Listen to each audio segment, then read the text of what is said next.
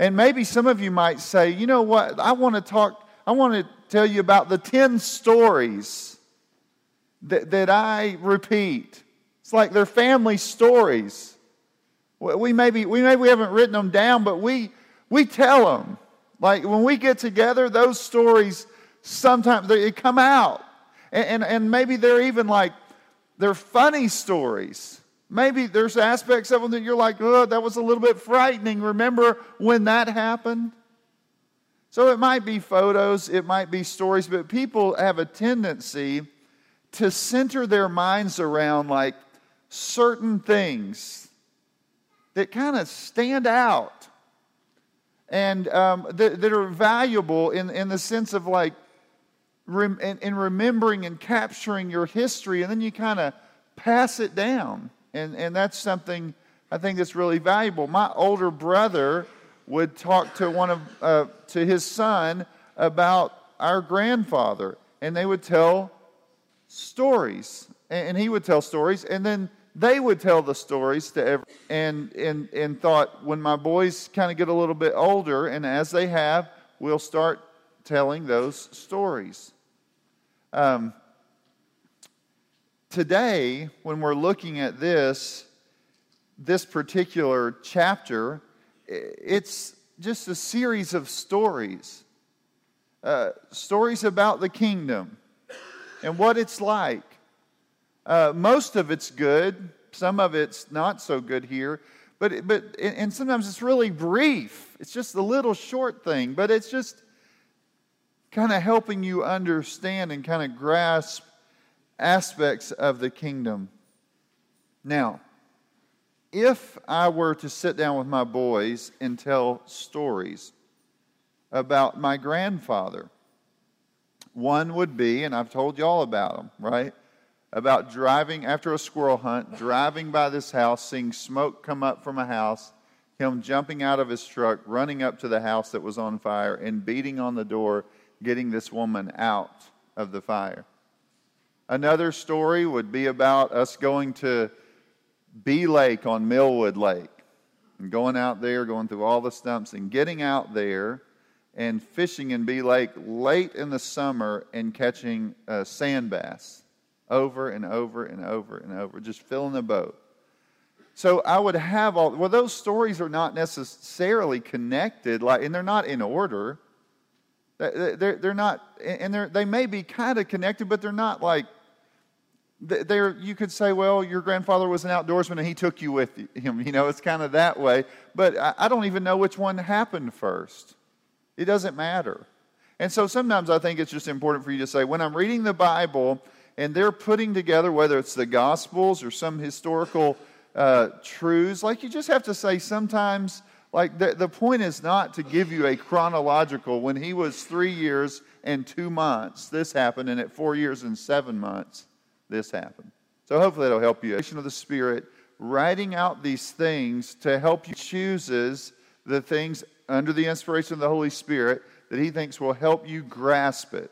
And that would be the way maybe to think about that. I think that's been helpful for me as I read things, and so I hope that will help you as you look at this. So remember, David he's become king in Judah, and now and there was kind of this resistance to that. Now all of Israel is going to come under David's reign. They're going to submit really to God's rule, and they therefore submit to David, and it's going to be a wonderful thing. Remember, the resistance was tied to a man named Abner, who is now dead, and Ishbosheth, who he had made one of Saul's sons king, who is now dead. And so now we're left with David and the rest of Israel, and they come under his authority and leadership. And so that's kind of, we're getting a glimpse into the kingdom. We're seeing these episodes in the kingdom. And there are four terms that would come to my mind when I think about that. The first is stability. The second one is prosperity. The third is blemish. You might be like, that's not real cool, right? The fourth is defense. So those four things, we'll look at them this morning, and hopefully you'll kind of see snapshots of the kingdom and what it was like. So, number one, stability. In chapter 5, verses 1 through 10. So here's the deal. The tribes decide to come up to him. Like they're going to come in to see David. They're coming to the place where the king is. And they're coming saying like, we're coming under your rule, under your authority. So they first speak to him, and this is what they say. We are your bone and flesh. It might be a way to say, we are your family. Like that might be one way of saying that. It might also be kind of like pulling to this idea of like, we are your body. We are intimately kind of associated with you. And in light of something like that, you might say, and you are our head. So they're bowing down before him, coming under his authority. So they're going to speak of that relationship. As I said, even when Saul was king, you remember those days? Especially as Saul kind of progressed in his kingdom, you would see pictures of Saul like sitting under a tree, holding his spear in his hand, like spinning it. That's what I think. But like ready to thrust it through, like whoever came along that kind of made him mad. But the one out there kind of protecting the kingdom, fighting. And again, just remember, in this time, it's not like he's making a phone call saying like, get the missiles ready.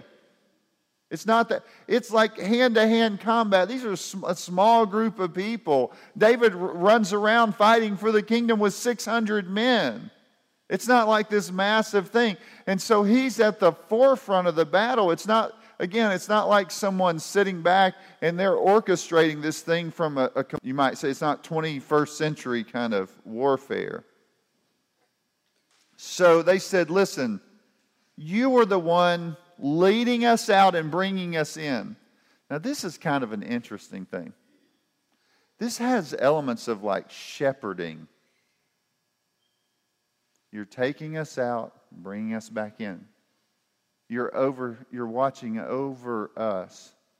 You were the one shepherding us. While he was the shepherd by name, you were shepherding.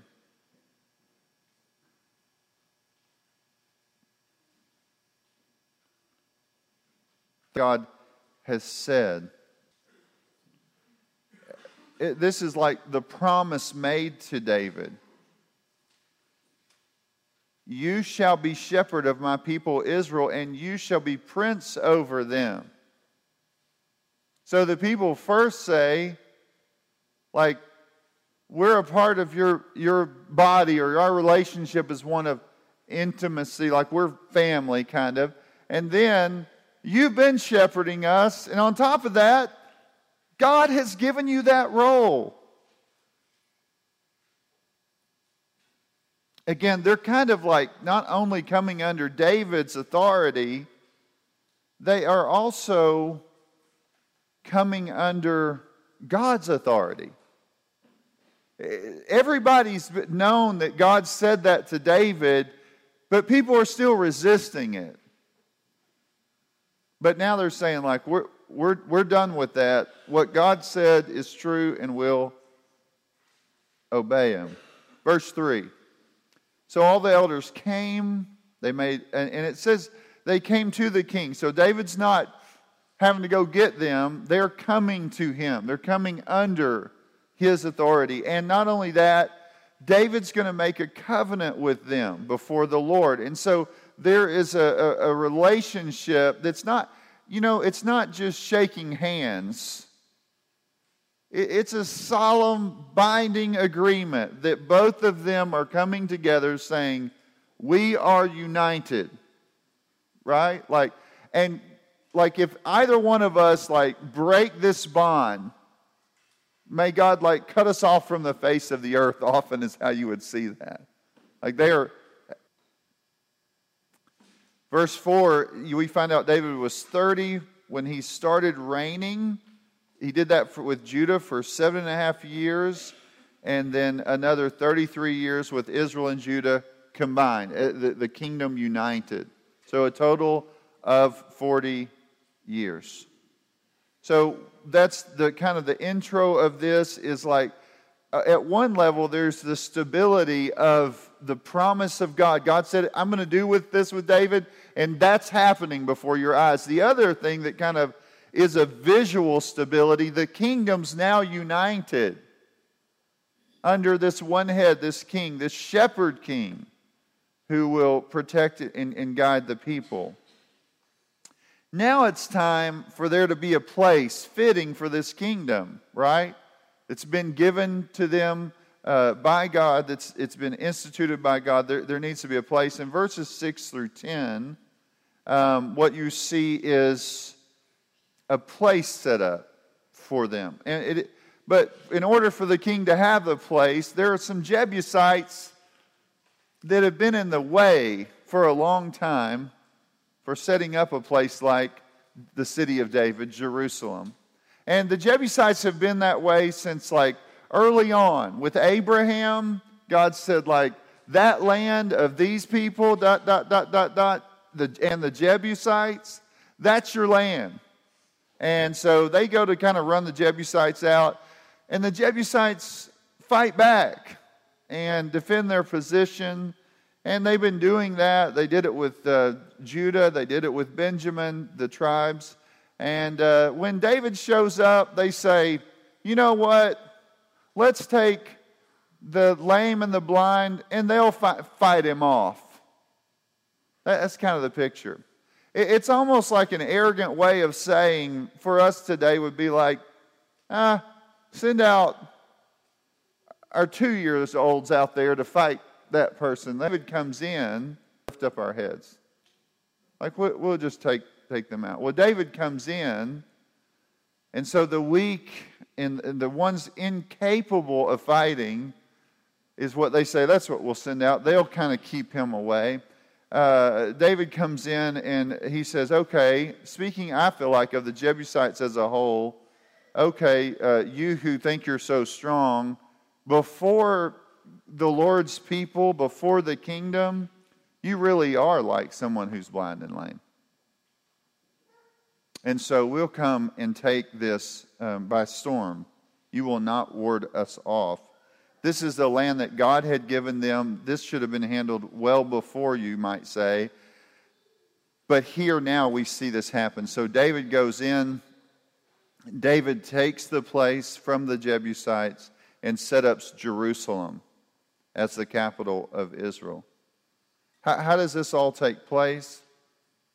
It says you'll notice in verse 10, and David became greater and greater, for the Lord, the God of hosts, was with him. Sometimes, like, when we've been studying about this, remember we said the kingdom, like Jesus said in the parable, is like a mustard seed that's growing.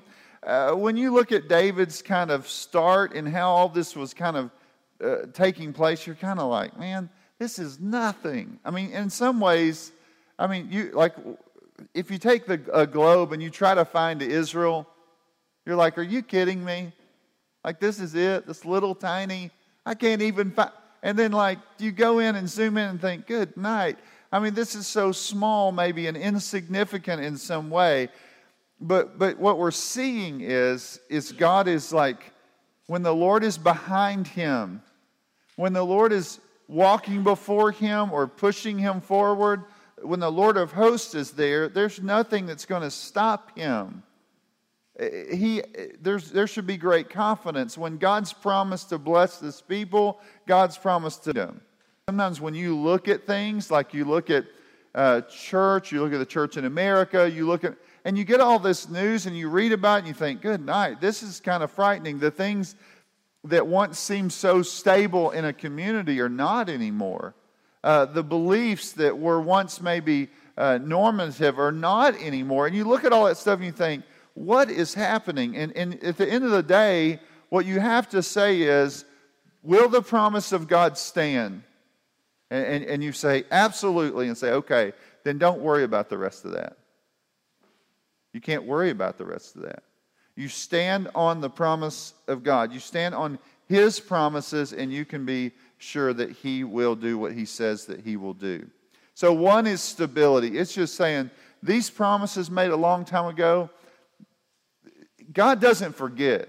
You ever had somebody that does that? They'll tell you like, oh yeah, we're going to do this, I'm going to do this, we're going to do all this stuff. They're always making huge promises. Within a couple of weeks, just like they've forgotten. God doesn't forget, and God doesn't use His words lightly. When He says He's going to do it, He'll do it. So, one thing about the kingdom you see is stability. Another one is just kind of is prosperity, and this is not something to say like, oh, all of y'all are going to be prosperous, and everything's going to be good. You're going to always have this, and you'll be healthy, wealthy, and wise. Just don't worry about it. All this. It's not what we're saying, but it is saying like, God is doing things to set up this kingdom in such a way where it's very clear that God is raising them up. He has kept them in a place of really, you could say, in some ways you think, man, all these promises made to Abraham, they've been in a humble state. Now He's raising up this people. And that's very clear in verses 11 and 12. This king of Tyre sends over all these the cedar trees. When you see that, that's and then the carpenters and masons, and David's house is being built. It's like the kingdom is being established, right? This thing of like David hiding in caves and like wondering whether you're thinking like, is he even going to make it to his 30th birthday?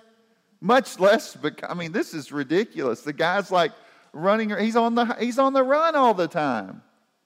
And then you come to this place and you're like, man, all of a sudden now, it looks like everything's begun to change. And what happens is, in God's perfect timing, He's putting this together and He's prospering this kingdom. He's establishing it.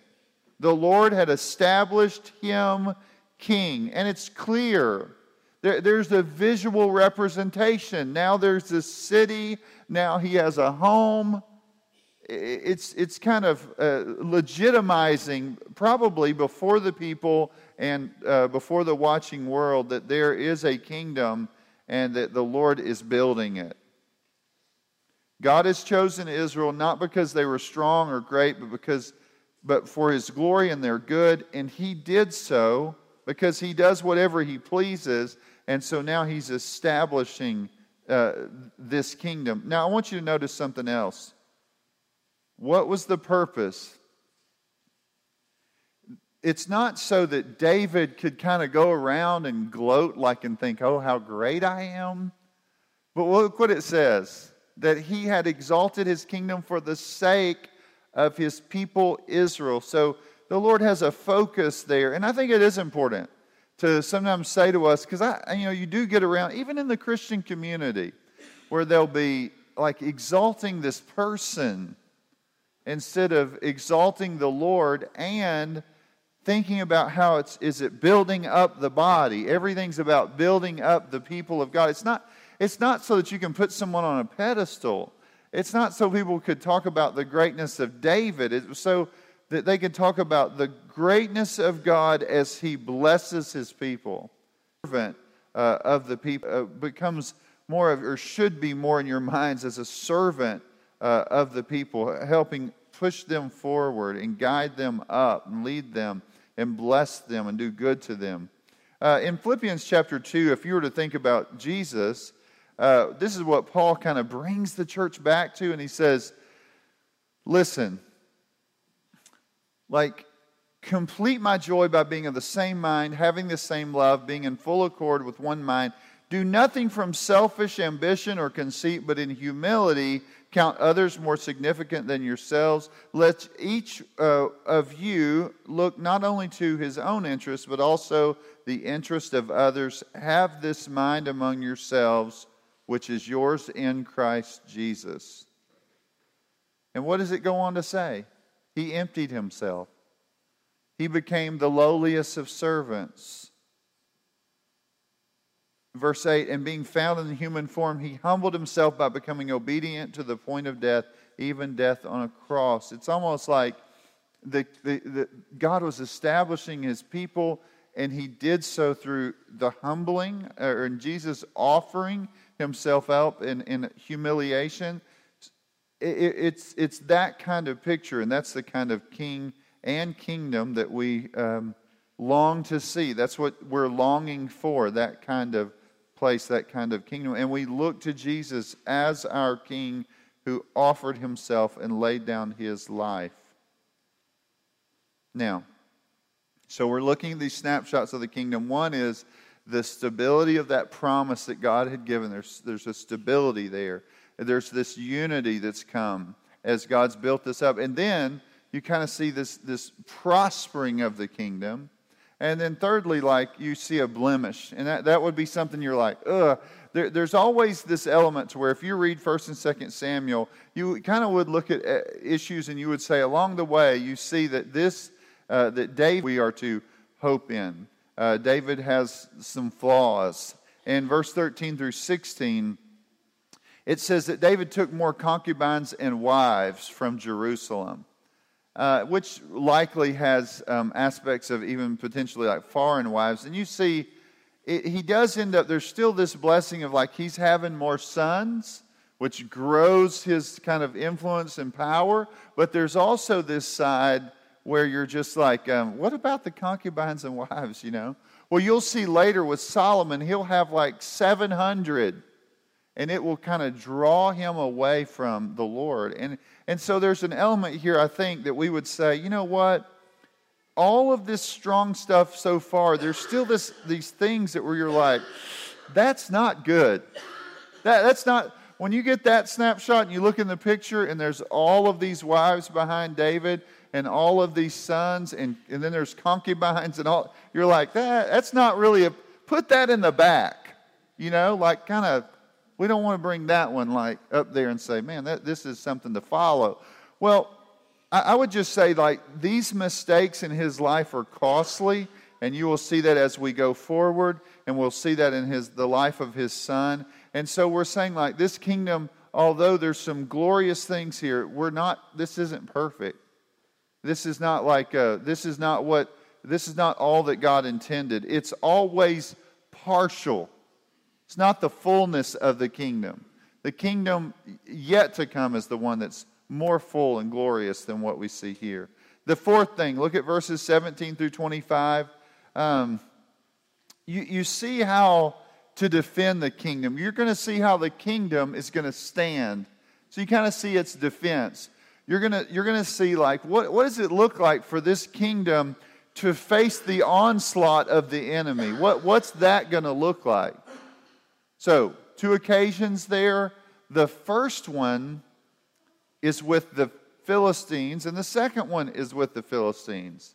Kind of hear that he's been anointed, and now they're going to show up and say, oh, we got to stamp this out. Now this whole group of people are strong together.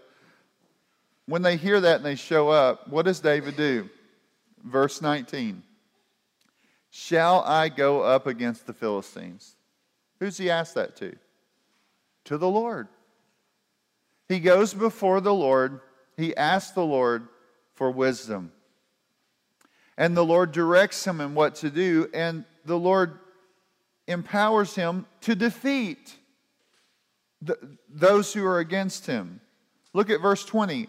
The Lord has broken through my enemies before me like a breaking flood. So if my enemies are kind of, they've built this dam or they built like a levee, the Lord has helped me break through that. The Lord in His awesome power has sent like a flood to crush that, to push it and break through so that it overcomes them.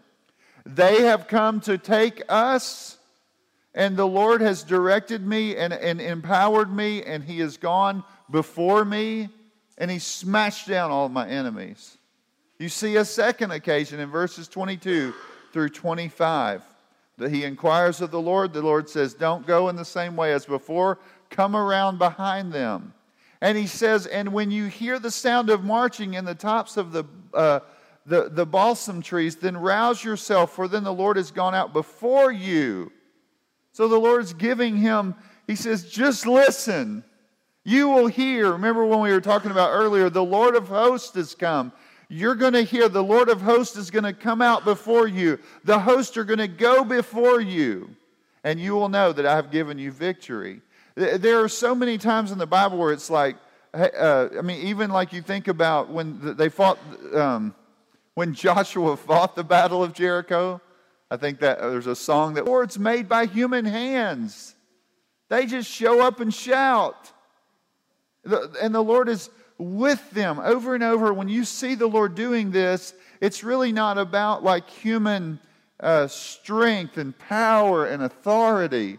You know, sometimes when I was talking to somebody the other day about what people think about what it means to be strong.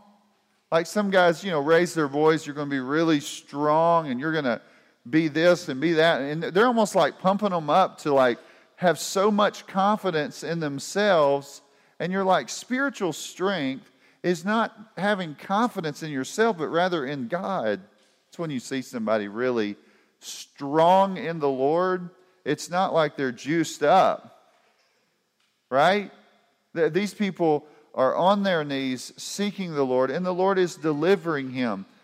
David does as the Lord commands him to do. So the Lord protects them through guiding David. He protects him through his awesome power on display. In both occasions, his defense is the Lord. And on both occasions, we see victory. So, 4 things about the kingdom. We see a stability in the truths that God has given us and the promises he's made.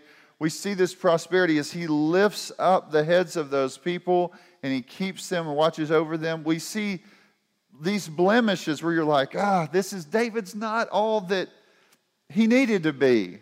And there's going to be some issues later. You're just going to be like, David, what were you thinking? And we say, like, this kingdom is not the ultimate thing. It's a partial representation of the ultimate that's to come. And fourth, like, the defense of that kingdom is not through human wisdom or power, but rather power that comes from the Lord as he directs his people by his word, and they respond in listening and obeying him. So, 1, God's promise stands. You're looking at situations and you think, I've waited, it's so unstable, or everything looks like it's kind of crashing down around us, or the things that this country were once built on are like just melting away. The promise of God stands, and as his church, we can be confident in his promise and know that we're standing on solid ground. It's not about just what you can see. It's about that unseen promise of God that it doesn't matter if it's hundreds of years later, it will stand. Second, I think you would just say, for us, sometimes, and David could have said a lot of times in his life, is the hand of the Lord against me? I'm never prosper. I don't even have a place to lay my head. I wonder whether I'm going to have something to eat. Are you kidding me? I just want a warm, meal and a place to lie down at night. And yet, ultimately, I think for the church, and that's church universal around the world, I think that we have to constantly remind ourselves, it's not just a physical Jerusalem you're after. It's the new city, the new Jerusalem, coming down from heaven, fully adorned, crashing down on this earth, where everything is restored and made right. That's what you're after. That's true prosperity. That's not just like saying, you could be like, well, today I've got $100 in my pocket. I'm rolling, you're just all giddy and, it's like burning a hole in your pocket. I'm just, it's not that. We're talking about a prosperity that is like what we're really longing for. The fullness of the weight of the kingdom coming crashing down on this earth so that everything is made right. So that everything is whole. So that everything is complete. And Jesus said, I'm going to prepare a place for you, and I also. Third, David's kingdom had blemishes.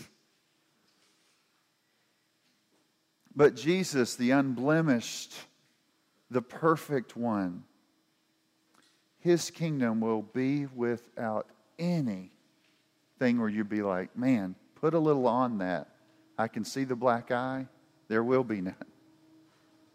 It will be perfect in every way, not tarnished by sin, so that we too can be made to be like Him in the end. We look forward to that. Fourth and finally, we know that King Jesus defeated all of our enemies. It wasn't just one skirmish from the Philistines who a decade later would show up again. Jesus fully and finally made powerless all those things that are the deeper issues. David's stuff was like these physical things, this physical kingdom. You can go over there to Jerusalem today, and you can zoom in on a map. But the deal is Jesus defeated sin, death, hell, and He is Lord of everything. That gives us a defense that will never be shaken. So, I hope today as you look at that, you would be reminded of the fact that it will never end. Father, we thank You for Your word. We ask that You would give us an understanding of that. Give us spiritual eyes to see, to treasure, to believe in, to hope in, to long for. The kingdom that has come, but the kingdom that will come in its fullness. As we await that day, we pray that those who are here would stand fast to the very end. In Christ's name.